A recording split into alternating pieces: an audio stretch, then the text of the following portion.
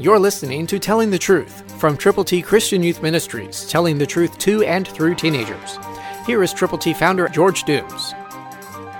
Believe on the Lord Jesus Christ. Not that I have already attained or am already perfected, but I press on. Philippians 3:12, New King James. First part of that verse. Are you willing to press on? Are you willing to understand that you haven't already attained?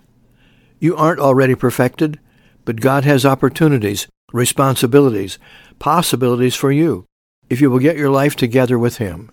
Put Jesus Christ in first place, above and beyond everything else, everything that is happening in your world. And when you do, God will bless you, and you can press on, not only throughout this day, but this week, this month, this year, and all the days and years before you.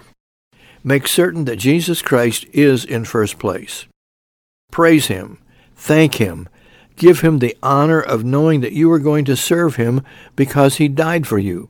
He was buried and rose again, and because you have, if indeed you have, believed on Him, now you have the wonderful, wonderful privilege of telling other people how they too can get to heaven. Pray, share the Word of God, and expect results. Press on.